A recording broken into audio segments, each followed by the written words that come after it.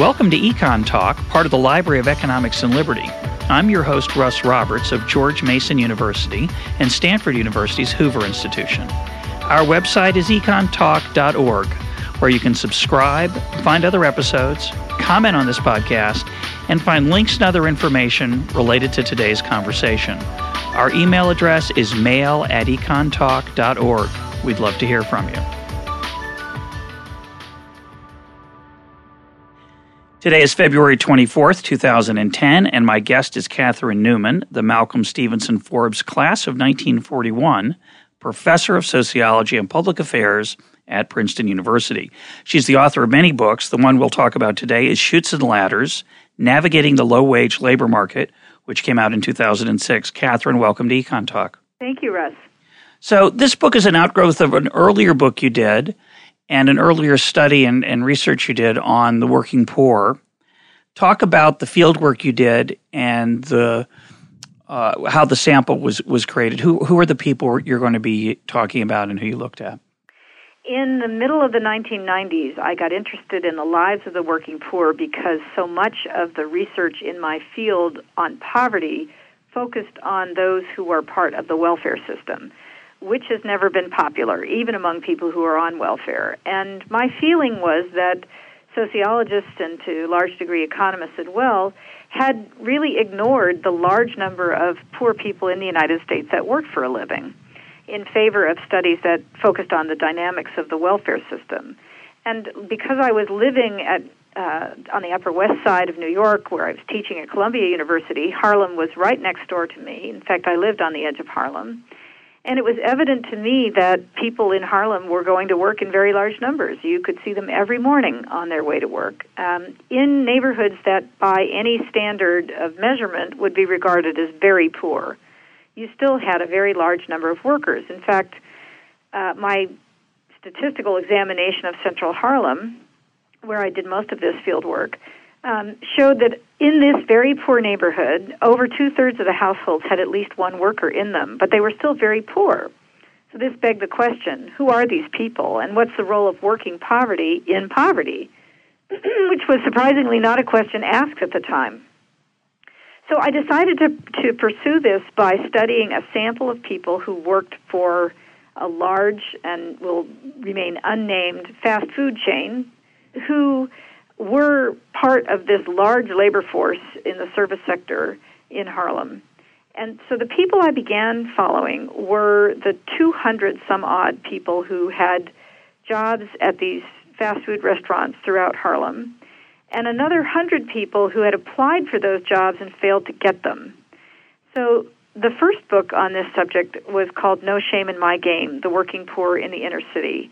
And it both made use of survey data and interviews and then very detailed studies that took more than a year to gather the material for about a handful of people who I thought of as emblematic of certain categories of people in that Harlem workforce. So my study is meant to be representative of people who were working in the low-wage service sector, principally in the fast food industry. But then by the time I finished that book, welfare reform was a fact. It hadn't been when I started, but the Welfare Reform Bill was passed in 1996. And the question of what would happen over the long run to the nation's working poor became much more vivid in people's minds. And I had now this very deep acquaintance with people who were exactly those that the welfare legislation was envisioning would be the fate of those who had been on welfare. They would enter this kind of labor market. So the question of what happens to people in this kind of labor market over time was the question that animated Chutes and Ladders. And so I had two main concerns here. One, I wanted to know if you entered the labor market in a job like this, low-wage, fast food, was it really true that it would be a dead end, that you would go nowhere? Or were there mobility possibilities for people who entered the low-wage labor market? Of course, you could go down, too. You could go down. You could go... and you don't see a lot of 60-year-old cashiers at fast food restaurants, so it's clear you don't stay there forever, but the question is... Well, you stay there a lot longer if you're in Harlem than if you did on Long Island. Yeah, that's probably true. The labor turnover in high unemployment areas of New York City in those jobs was actually much, much less, much slower than in healthier labor markets.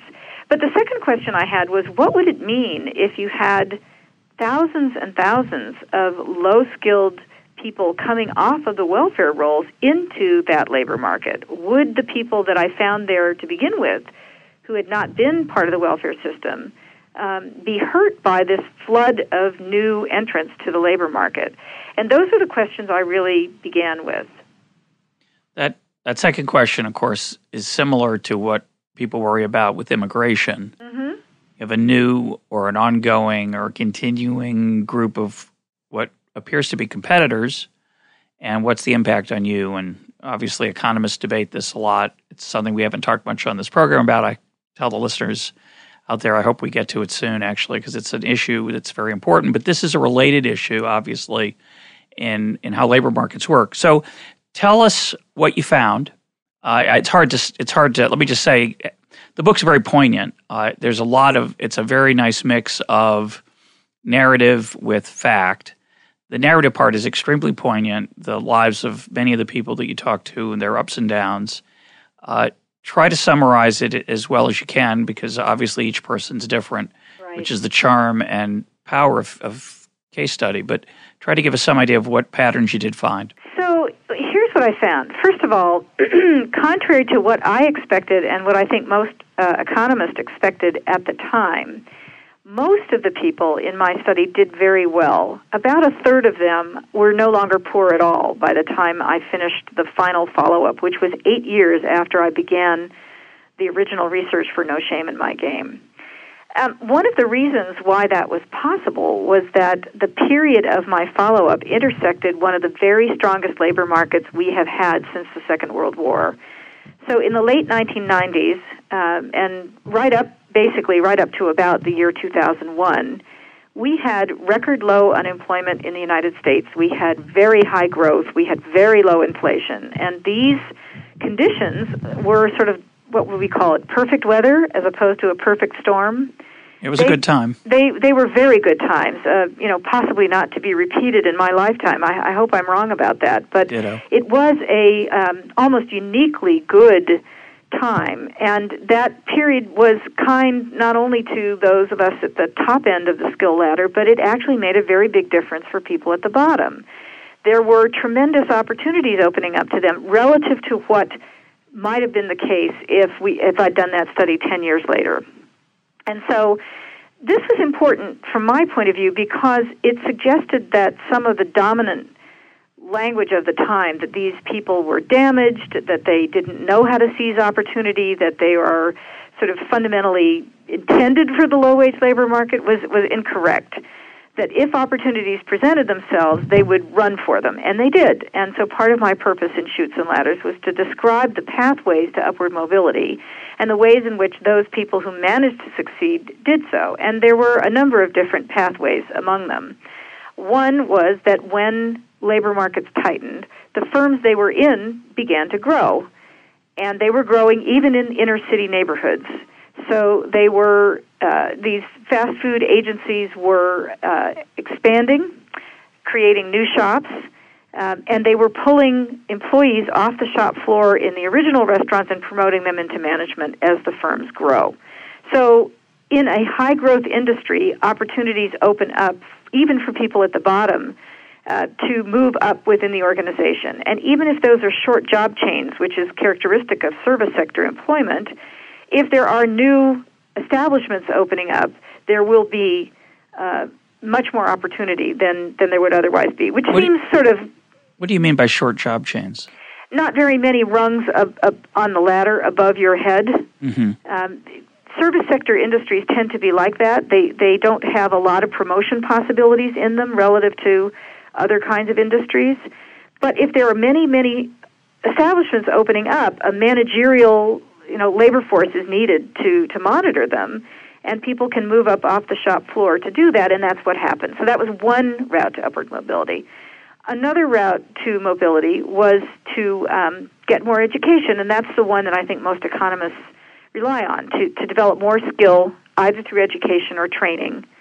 One of the interesting things about the book is the range of skills that people went after, the range of institutions they attended. People, economists tend to, I think, often very narrowly think of high school, college, graduate school.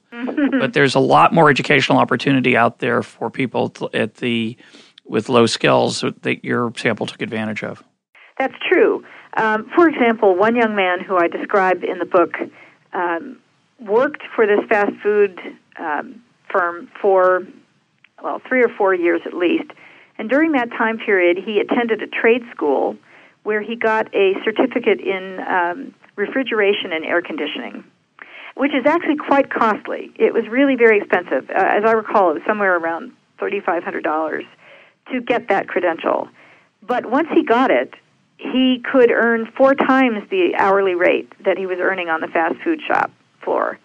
So you ask yourself, how did he do that? After all, his earnings were so low. How did he afford it?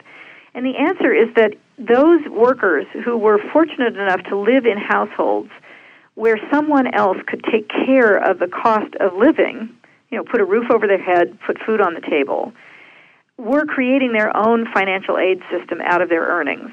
So this young man lived with his aunt and uncle. They paid for his room and board. They didn't charge him. He could take all the money he earned and put it toward this certificate, and that's what he did. Which is still hard to do. Oh, it's not easy to do at all. There's a lot of other things you want to spend money on, obviously. Exactly. But he was very determined. He knew if he got that certificate that he would be able to earn a lot more money, and the day he finished was the day he quit his fast food job and went to job fairs. We attended job fairs, my field team did, with him. And he picked up a job in air conditioning repair, which paid him way more than he'd been earning as a fast food worker. So that traditional route, if you will, the human capital route was there, the upward mobility route through firm expansion. Some of the workers that I studied were not doing better themselves in terms of their own occupations, but the mix of their households changed.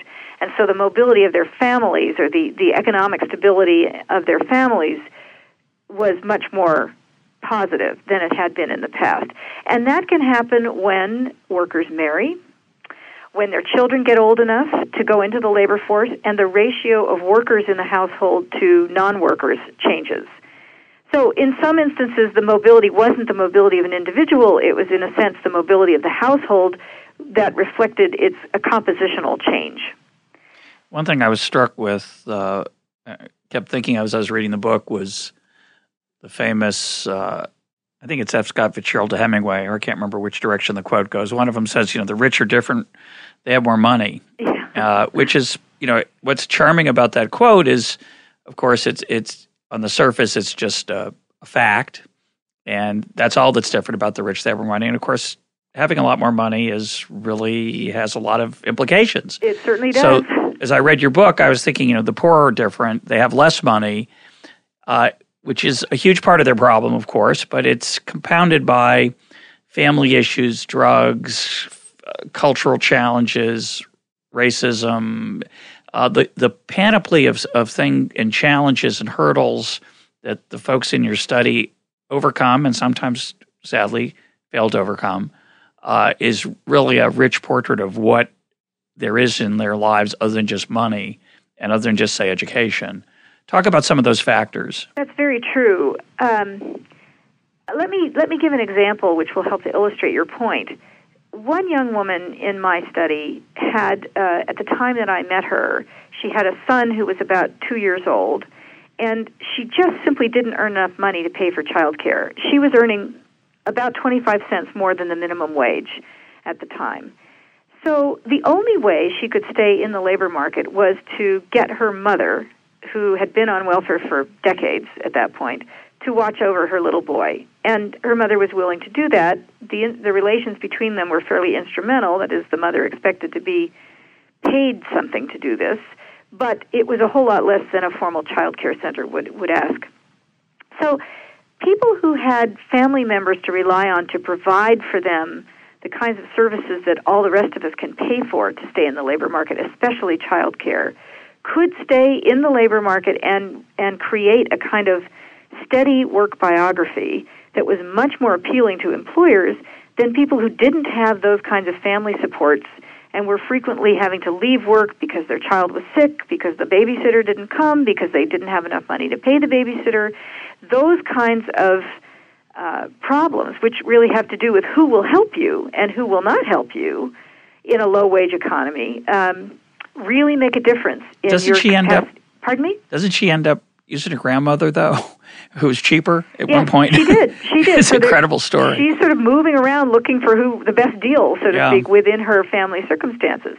There were other families, in fact, related to this one, because some of the people I studied were related in multiple ways, where there was no money changing hands at all, where you had people working literally 24 hours a day. So they were 8 hours on, 8 hours looking after someone else's child, 8 hours sleeping, and everybody kind of transferring themselves around those requirements on a 24-hour basis.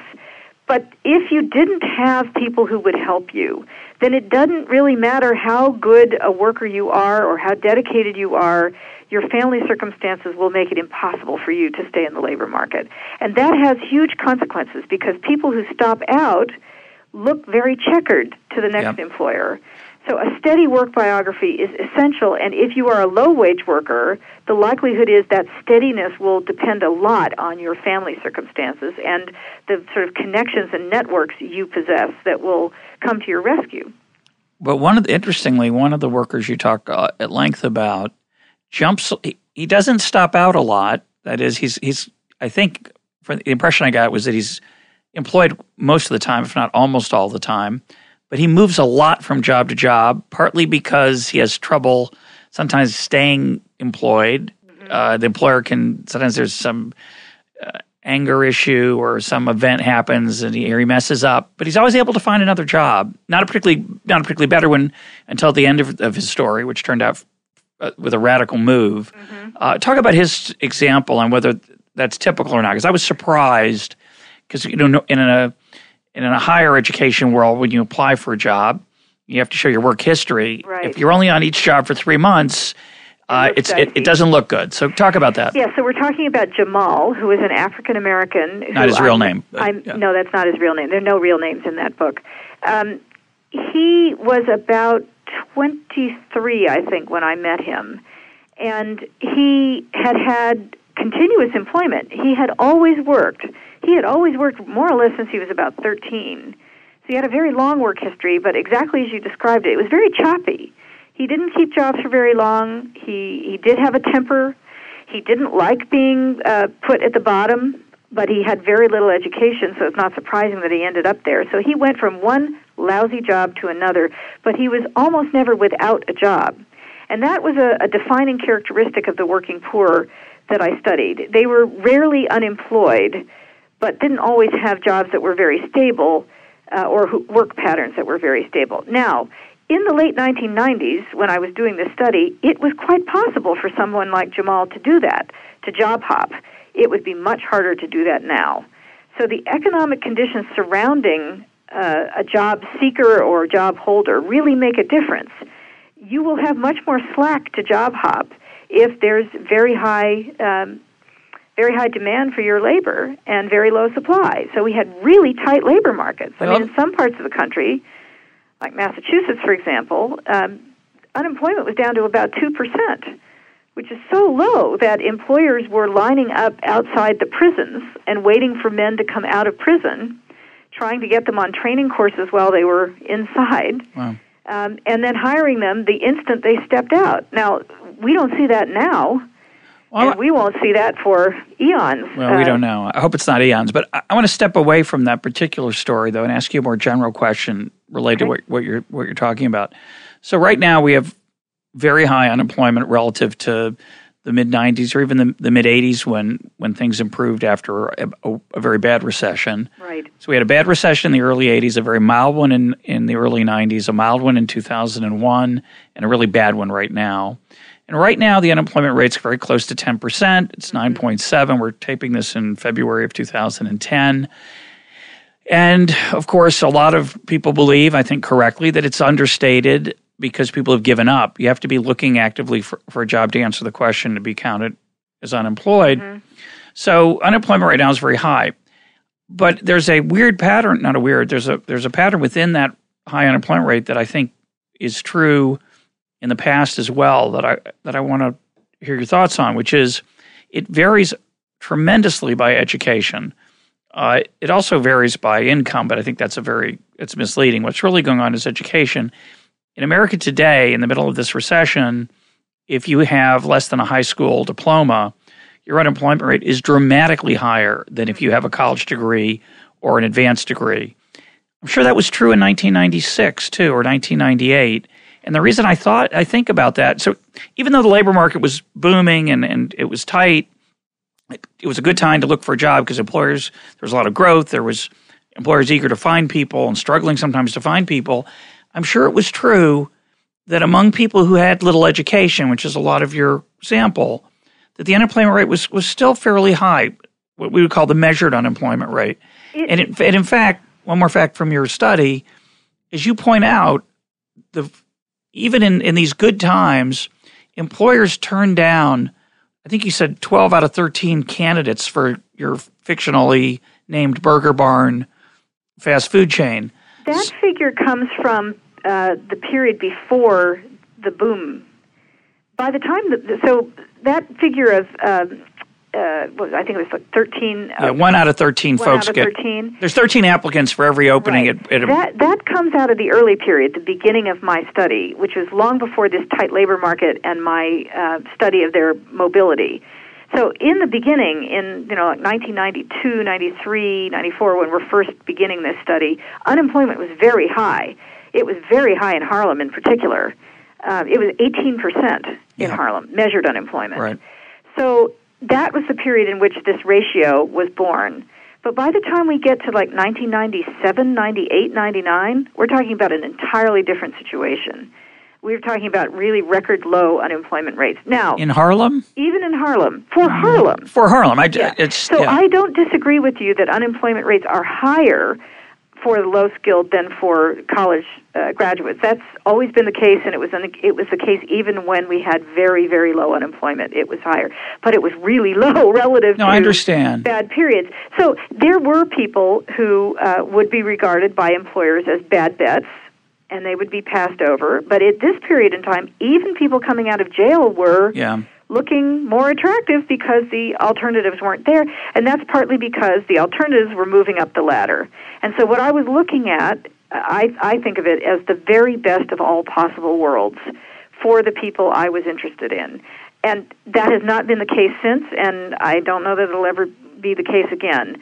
But what was important, I thought, although accidental, I must confess, that is, when I started the follow-up, I really was just interested in what would happen to these people over time as welfare reform unfolded. Nobody knew there was going to be an incredible economic renaissance, including me. It just landed on top of my study. But it turned out to be very interesting that I did the follow-up during a period of great prosperity because it sort of reveals the limitations of a cultural argument that says the reason why people don't do well if they're low-skilled is that they're not motivated, they're uninterested, they have poor skills, they have no experience, nobody wants them, and they're scarred for life. They don't understand the work culture. All of the above. That really can't explain how it could possibly be the case that almost overnight unemployment falls to such rock bottom and you start to see very high employment rates among young black men who are usually the ones at the absolute end of the caboose. Yep. The cultural argument doesn't work very well to explain how such a dramatic change could happen almost overnight. Well, the stories you tell, the poignance of them really does illustrate, the flip side of that, the Fitzgerald Hemingway thing. The poor are just like us, other than the fact that they don't have money. In the sense, as you point out, many places in the book, they're ambitious. They want to take care of their kids. They're savvy. They understand the inside cultural, informal, not written down anywhere rules for how to get ahead. At least in your sample. I mean, one of the reason I mentioned the 12 out of 13 is that presumably there are people who are worse off than the working poor and potentially are not employable at all because they don't have these cultural savvy understandings. There certainly are, and I can't claim any expertise from this book about people who were out of the labor force altogether. I only looked at people who were working or looking for work. But the proportion of people who were out of the labor force in the sense of never having held a job was so it's tiny. Very small, yeah. No, that that's right. I don't even think it's worth wasting the paper to write a book about them. I agree. They're just too small a group. So to me, the groups that really do matter as social scientists or policy analysts are people who are or have been part of the labor force. And that is about 98% of the people, of adults in the country. So those are the ones that I feel like I have something to say about. Now, for those who didn't do well, because I don't want to represent my study as one that found everybody was a success story. That's it's a half-empty, half-full story, right? Yeah, so there were certainly people who did not do well. I broke the findings or the patterns into three groups. There was a group we've just finished talking about. I call them the high flyers, the people who did very well and did better than they ever would have expected or I would have expected. Some making $50,000 to $70,000 a year because they got that certificate or they switched jobs. They got a job with FedEx. I forgot to mention that the fourth route to upward mobility was to find a unionized job. Mm-hmm. That was very important to these workers, and some of them found public sector jobs that are unionized, the city labor force, which is really the holy grail for many of them, a civil service job. Others found jobs that were either literally union jobs or in industries that were heavily unionized and therefore competing with union shops for labor and had fairly good wages and benefits packages. So the union element in all of this was really very important. That said, as you know, unions are declining sharply as a proportion of the labor force, especially the private sector labor force. So have been steadily since about 1950. So, exactly. Yeah. So in saying that unions were very important, I mean to point to how critical they were for those who found union jobs. But I'm very aware that this is historically sensitive, and it's almost evaporating. It's almost going the way of the dinosaurs. Well, it wasn't very common in 1997 either. So it's interesting that you don't know which way causation runs in that story. I'm curious how many. I know it's just a rough approximation. It's a case study, but of those high flyers, how many of them were in those union jobs? About a third of the third. Okay. So carry on. So you have the high flyers, you have the high flyers. Then you had this middle group that I would describe as people who had made headway. They were ahead of inflation, but not much. They weren't secure. They weren't really very secure, but they were certainly better off. They would have said they were better off. They had better jobs. They moved from fast food into retail, some other kind of retail, for example. They had jobs that were less dirty or less despised. Or more prestigious. Or more, right? Yeah, a little bit more prestigious. But if they were doing better, it was probably because they married or found a partner. There had to be something else going on in their household because their wages didn't shift that much. They didn't fall behind. They moved up a little bit in prestige, but they weren't earning a lot more, and they certainly weren't going to be able by themselves to make a huge difference in the material standard of living.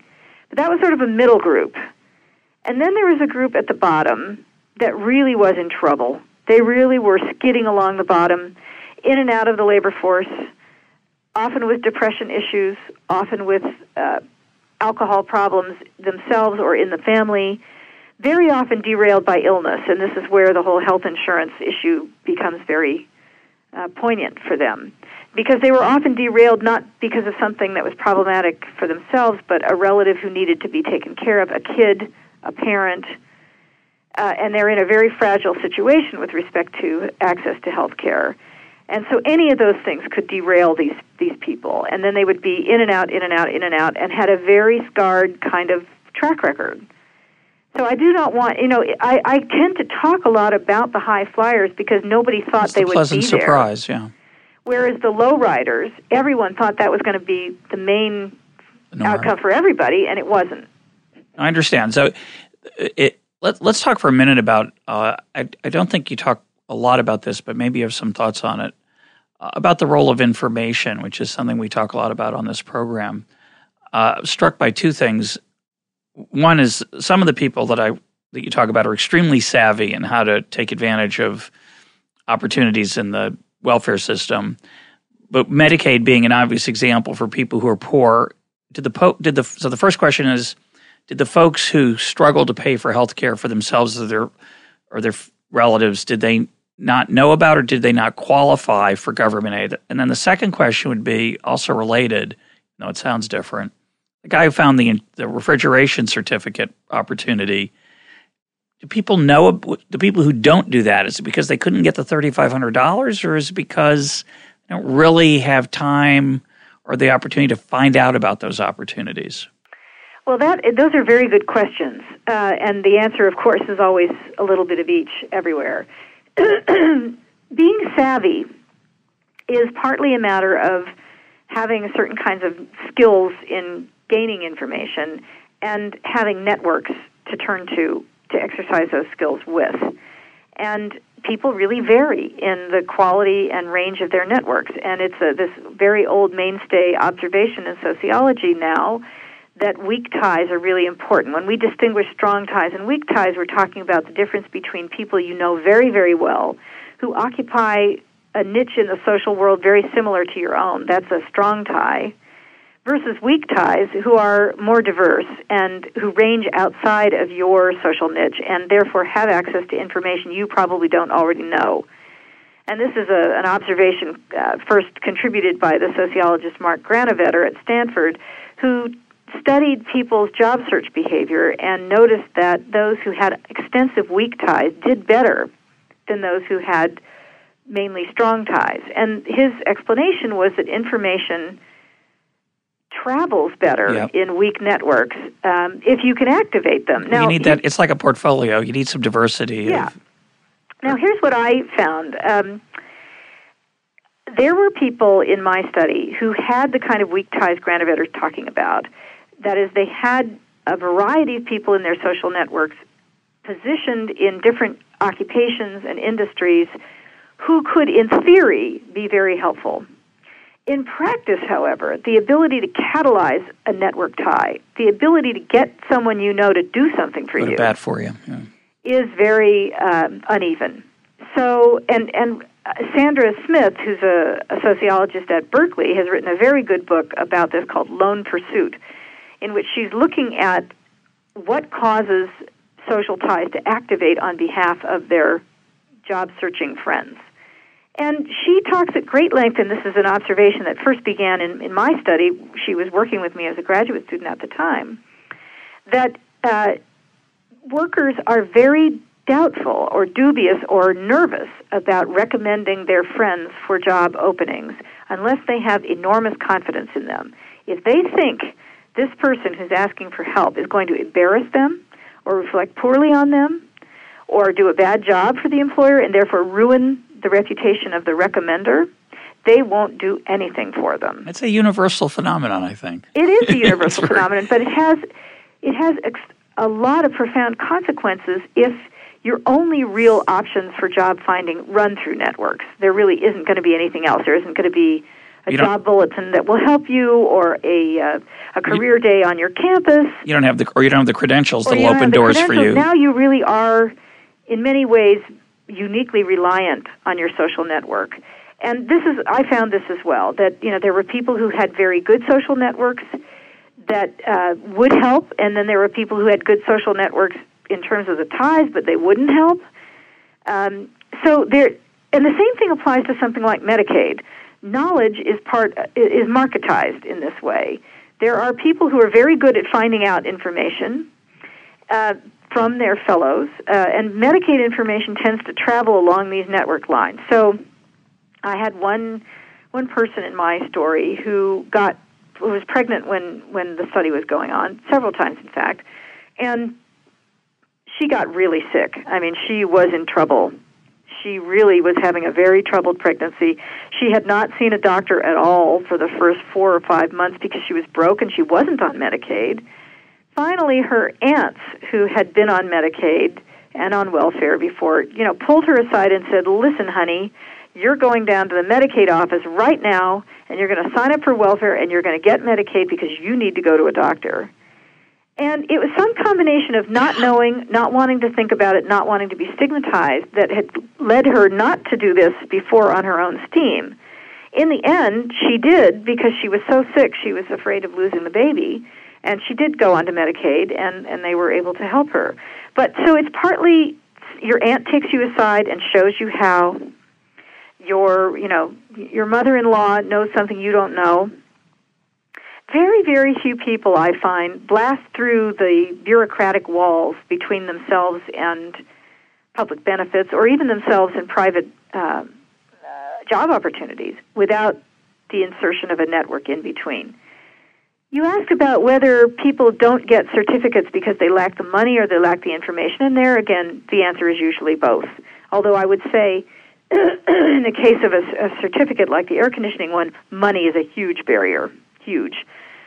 Money is a huge barrier for going back to school. Most of these people, I was very surprised myself at how much more education my low-wage worker sample had received over the 8-year period I studied them, because well over half of them were beyond school age at the point where I began the study. They were already in their 20s. And you don't really think of these folks as being glued to the world of further education. But in fact, they were. They got GEDs at a high rate. They went back to school. Many of them finished college degrees, even though it took them a really long time. I mean, some of them had been going to school past high school for 10, 15 years. Because they couldn't obviously go full-time. They couldn't support themselves. And that was precisely the point. They couldn't go full-time, so they would go part-time and work, or they would drop out of school and work full-time, and then drop out of work and go to school full-time, and back and forth and back and forth. And that was a very common pattern. But what was intriguing to me was they really wanted to be in school. If they'd had the money, they would have stayed in school. But they didn't have the money. They were creating their own financial aid system by working in these crappy jobs. And so the lack of money would often be the biggest barrier toward either further education or the kind of certificate that would really make a difference. And of course, if you take 15 years to finish your undergraduate degree, you will reap benefits. We know this from Tom Kane's work, that every year of schooling makes a difference. But the sheepskin effect, the lack of a diploma, means you're deprived of whatever additional kick the diploma gives you for a very long time. Yeah, it's it's an interesting question. You talk about it a little bit in the book about the role of the credential by itself versus the social and practical skills you acquire. Obviously, it's a mix of all of them. But exactly. I want to turn to an issue that runs through the book, which is, I don't know if you talk about it very much explicitly, is it doesn't get its own section or chapter, but for me as an economist, I thought about it a lot reading it. It comes back to a conversation we had a couple episodes back with Edmund Phelps, who Nobel laureate in economics, talking about the nature of work in America and whether people have good jobs or bad jobs on average and the satisfaction we get from our jobs. Obviously, in this time period, and I think in the modern last 25 years in general, there's been a huge increase in what's called knowledge workers, people who are able to use their minds in all kinds of interesting ways. And probably down at the opposite end of that would be someone punching a cash register with pictures of a hamburger on it, which is the closest I think we get in modern times to Charlie Chaplin in modern times, this not very stimulating environment. But even in that environment, you talk about the nature of work. The people you're talking to talk about the pleasure and satisfactions they get, the things they learn about how to interact with people. But what I'm driving at is this. We don't just care about how much money we make. It matters a lot, and especially at the low end. Obviously, you want to make a lot more than a lot less. But one of the themes that runs through the conversations is the role of satisfaction, pride, prestige, satisfaction, et cetera. And talk about how important that is to the people that you talk to. Talk about, I was particularly moved by the people who talked about their ability to be more autonomous on the job, make their own decisions rather than being micromanaged and constantly criticized by their boss. Talk about those issues among folks down at the very lowest end of the working poor. I think the first important point to make here is that being a worker, any kind of worker, is valued in our society by people who hold even these terrible jobs. Because the alternative is to be totally outside the status system in our society and to be completely devalued, to be unemployed, to be never working, to be, without any kind of occupational identity is the end of the social universe. And so for these people, they sit in an odd position in what a sort of a pyramid. Below them, they can see people, and they know plenty of them in their own families and neighborhoods who are not working. Those people are despised. Then they can turn around and see up above them all of the people who have much better jobs than they have. And so they are sort of suspended between these two categories. They feel superior to those who are out of the labor force, and they don't respect them. And well, they resent the fact that they take claim on some of their earnings, too, you point out. They resent them. They despise them. They don't think they should have to pay from their tax, money out of their paycheck for the taxes that are required to support a welfare system. And this is right up to and including the people in their own families, some of whom are watching over their children and making it possible for them to go to work. But they turn around and look up the pyramid and say, think to themselves, I don't look like, and I'm not going to ever be a doctor, a lawyer, or any of the things, a teacher, any of the people who are up above me. So they do occupy this kind of tense limbo between those two extremes. But I think the first and most important lesson I was trying to draw from this, or idea I was trying to express, was how much just being in the labor force, in the workforce, matters to them. They really take pride in being able to have a job. At the same time, they would cover over their uniforms, even on a hot day. Some of them would commute incredibly long hours to take a job, just like the same job is available right smack in their neighborhood because they don't want to be seen working in this kind of job. So there's a weird kind of pride that's mixed with embarrassment when you work at the bottom of the labor force. And one of the things that's characteristic about those jobs, of course, is that you're heavily surveilled. You don't have a lot of autonomy. You certainly don't have it in a fast food joint. You are on something like a modern-day, as you put it, Charlie Chaplin assembly line. Nonetheless, people do, as all the sociologists studying the workforce will tell you, people do take a lot of pleasure in the fellowship of the workplace. Yeah. Not all the time, of course. Sometimes they have horrible... Some of the personalities, Yeah, sometimes there are personality clashes and horrible coworkers, but a lot of the people I was spending time with would socialize off the job with the people they were working with. Mm-hmm. And in fact, over time, and this I thought was a very important element of the book, of the first book in particular, they were drawing away from the people in their neighborhoods who were jobless. Socially, they were drawing away from them.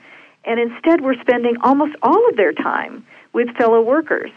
And I argued in No Shame in My Game that was a very important aspect of a kind of identity transformation that really matters for low-wage kids.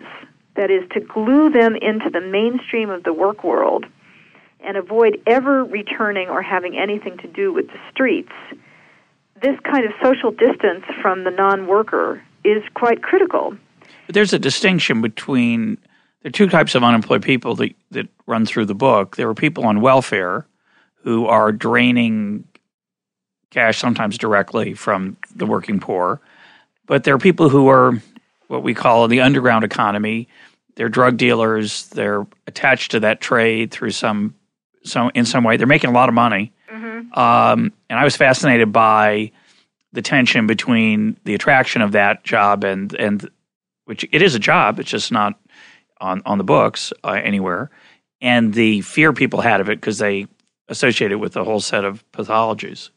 Yeah. Most of these folks have siblings who are in the drug trade or neighbors, and their basic view was, this is scary. This exposes everyone around you to tremendous risk. Do not come near me. Stay away. They don't know what the sociologists who study the drug trade could tell you, that actually very few people in the drug trade make good money. They don't know that. They do think it's flashy. And it is flashy for a very tiny number of people. But for most people in the drug trade, it's risky, it's dangerous, and you don't make much money. And you die young. You die young, and you're below the minimum wage. They actually didn't know that. They mainly thought, this is too scary, and I don't want you coming around. But, of course, those folks do come around. And part of what goes on in these neighborhoods is a kind of truce at the best of times, between those who are engaged in the drug trade and those who want nothing to do with it, but know the people in the drug trade. It's very important to know those people, because the people you really have to fear are the strangers. Strangers have no obligations to you at all.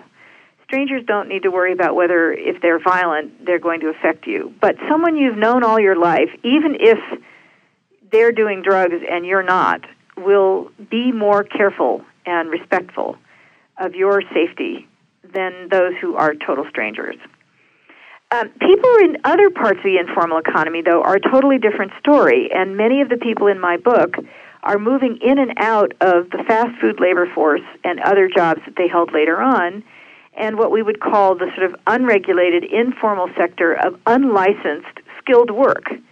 So there are some... Give some examples of that. Well, for example, one young man who I got to know quite well was taken under the wing by his dad, who taught him how to do electrical work, plumbing, the kind of very skilled handyman work. Stuff. Pardon me? Handyman stuff at a high level. A kind of a cross between a handyman and a construction worker. In Harlem and in Washington Heights, which is a Hispanic neighborhood north of Harlem, you don't call a unionized plumber to fix your leaky sink. He's expensive. It just costs too much money. Yeah. So there's a whole cadre of people who are doing work that is off the books, but not illegal. It's just not licensed. And it's not often, I'm sure it's a cash business. It totally is a cash. Not surprisingly. Absolutely, it is cash business. And some barter, I bet, too. There is barter, but at least in the period I was studying, it was mainly a cash economy, but it wasn't a licensed one. So this young man, who I first met when he was working behind the counter of a fast food restaurant, his dad taught him how to do this stuff. A lot of men do car repair the same way. And so what they do is they've got, these cars that are parked by the side of the house or out on the street. They don't have a shop, but they do the repair work, basically out of their homes. Or they fix radios, or they tinker with cell phones. This is the kind of stuff which goes on in the shadow economy, but it's not illegal in the sense of the drug trade. Yeah, that's a great example. But it's important, and for the people I was studying, even in the formal sector, they would regard those people as working. They don't really care that they're working off the books or underground. Sure, no, they have a job. They have real jobs. They're just not paying taxes. Yeah, and they're providing a service that's clearly valued. Often providing a lot more than you can do if you're just flipping burgers. Yeah, that's neat. And I'm sure they found that very satisfying work on top of it. They did, because it's very skilled and people are lining up to get their services. But in order to do that, someone has to train you. I mean, That really is crucial. And so there again, networks matter. Will your dad train you? And if he won't, would somebody else step in? You need somebody to show you those ropes. And so you could either try and get a certificate like the refrigeration guy, or try and get somebody who can just show you how it's done. We've got about 10 minutes or so left, and I'd like to put forward a set of ideas that I got from the book and get your reaction there. Okay. They play to my bias, but at least I'm honest about it. What's interesting about these kind of social issues is, there are short-run problems and long-run problems. There are short-term solutions. There are long-term solutions. And as a bottom-up guy rather than a top-down guy, it was easy for me to find evidence in your book for my view of the world. So I'm going to give you that, and then and then let you say, you can either disagree or tell me I've got a confirmation bias problem, which I know I do, and I try to work pretty hard at it to fight it. So here, let me give you three reactions that I think, three policy conclusions I gained from your book, perhaps fairly, perhaps not. Number one is the importance of growth for the economy as a whole. That, as you point out, these were good years. The American economy was growing. A lot of people point to the Great Moderation, the mid-'80s through 2008 or so, which was a time of relatively unbumpy economic growth, and that is a good policy goal, not just for the top, but for the bottom as well. So that's conclusion number one. Conclusion number two would be the importance of making our schools better, that many of these people, they have some personal challenges, they have family issues, but a lot of them didn't finish high school. Now, there are 1,000 reasons for that, But one of the reasons has to do with the fact that our school system's not very good and we ought to make it better. We might disagree on how to get there, but that seems to be point number 2 that would be important. Point number 3 would be, strangely enough, for these troubled times of debt and finance, access to capital and credit. So the guy who needs $3,500 to get his refrigeration certificate, there's not a lot of access to capital. It's hard for him to borrow money. He doesn't have a credit card, even if he wanted to run it up a balance that he might have uncertainty about being able to repay it. He doesn't have an uncle usually who can lend him that money, or a parent. So it's ironic that a lot of economists and other thinkers have talked about microfinance as a way of fighting poverty in Africa and elsewhere.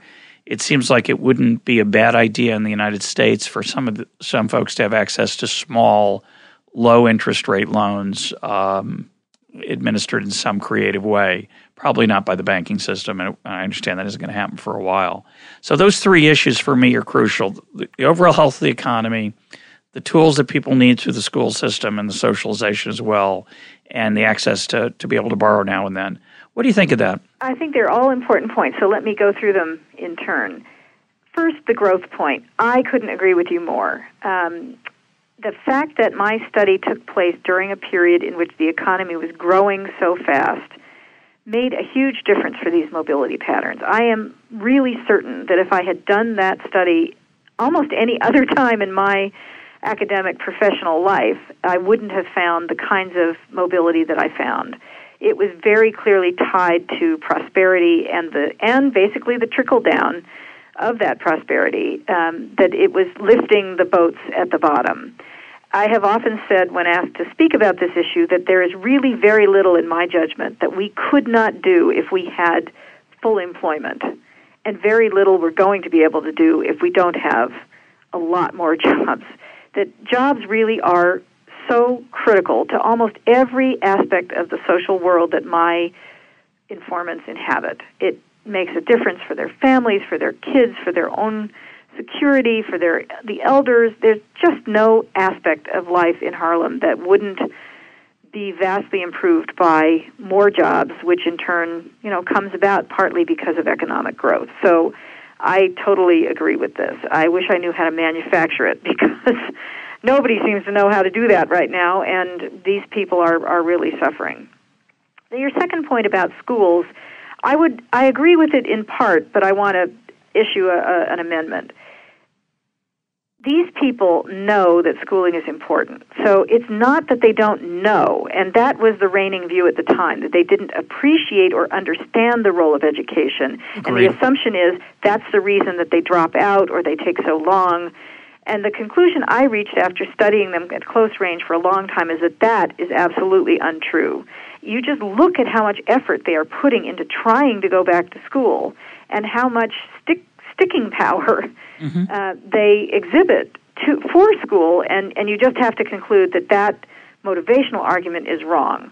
Now, does that mean they come from good schools? No, they don't come from good schools. And if they did come from good schools, would it matter? Well, yes, if they had the resources to go to school, but they generally don't. Yeah. And so I would say that money matters here, and I don't know whether I would say access to credit matters as much as access to financial aid that will make it possible for them to continue going to school as close to full-time as possible would make a difference, because the faster you complete, the faster you reap the benefits.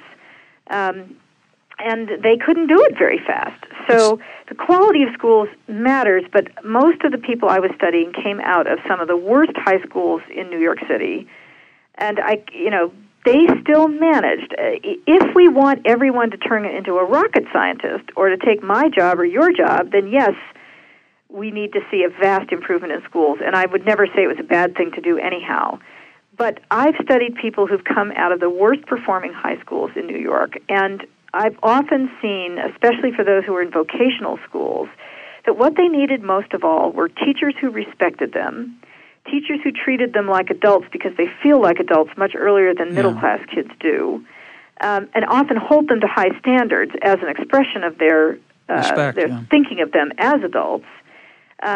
People who sort of take them seriously, and they need safety and stability. the students that I've been looking at, they graduated. This is in another study I'm doing with Mary Brinton from Harvard, who graduated from decent vocational schools, were often there because they had run away from extremely dangerous zone schools. The things we are asking our young people to live through just to go to school, the violence they encounter, the fights in the hallway, the weapons that are in the neighborhood, in between their home and their school, it's extraordinary. They are living with unbelievable levels of street violence that make it very hard for them to go to school. And the survivors, the ones who've been, who are successful, and this is a big selection bias, the ones you're looking at who get to these vocational schools, their original motivation isn't school quality. They find the school quality to be better once they get there. It's mainly just they don't want to be knifed in the hallway. Yeah.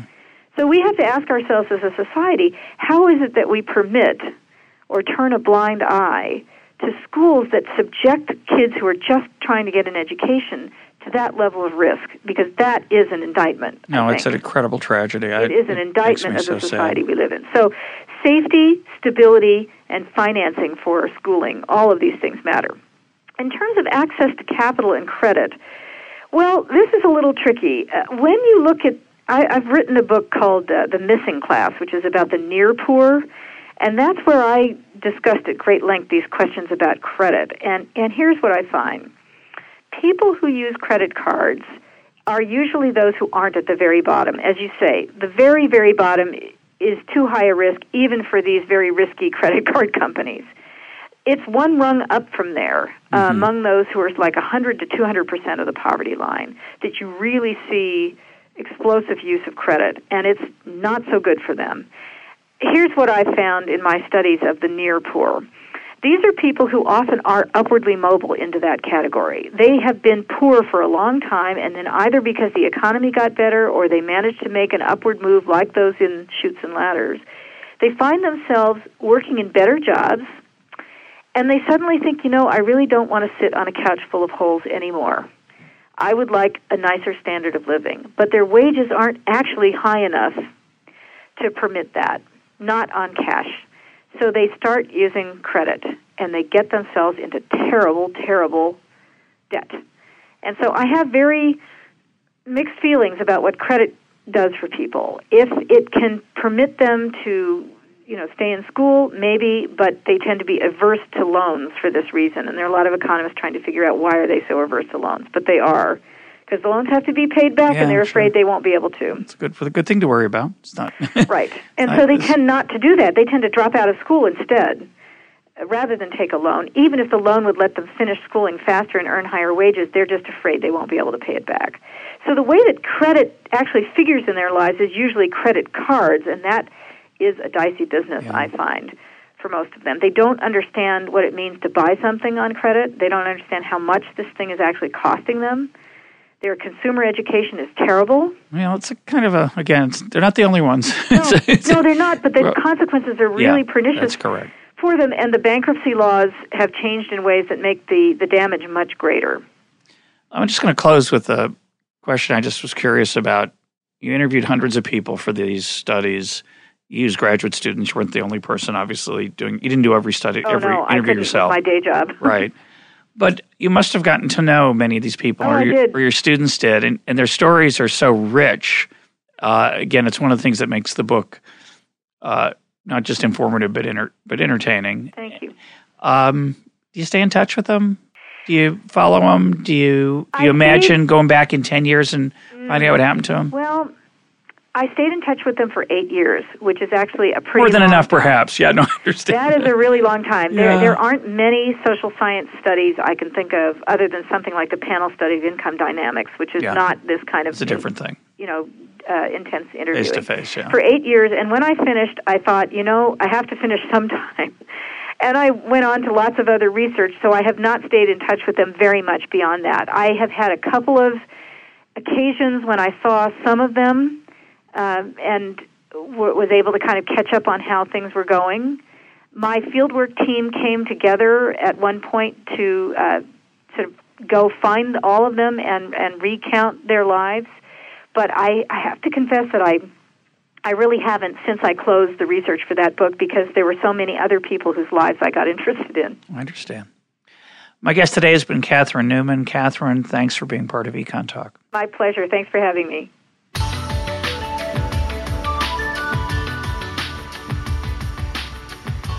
This is Econ Talk, part of the Library of Economics and Liberty. For more Econ Talk, go to econtalk.org, where you can also comment on today's podcast and find links and readings related to today's conversation. The sound engineer for Econ Talk is Rich Goyette. I'm your host, Russ Roberts. Thanks for listening. Talk to you on Monday.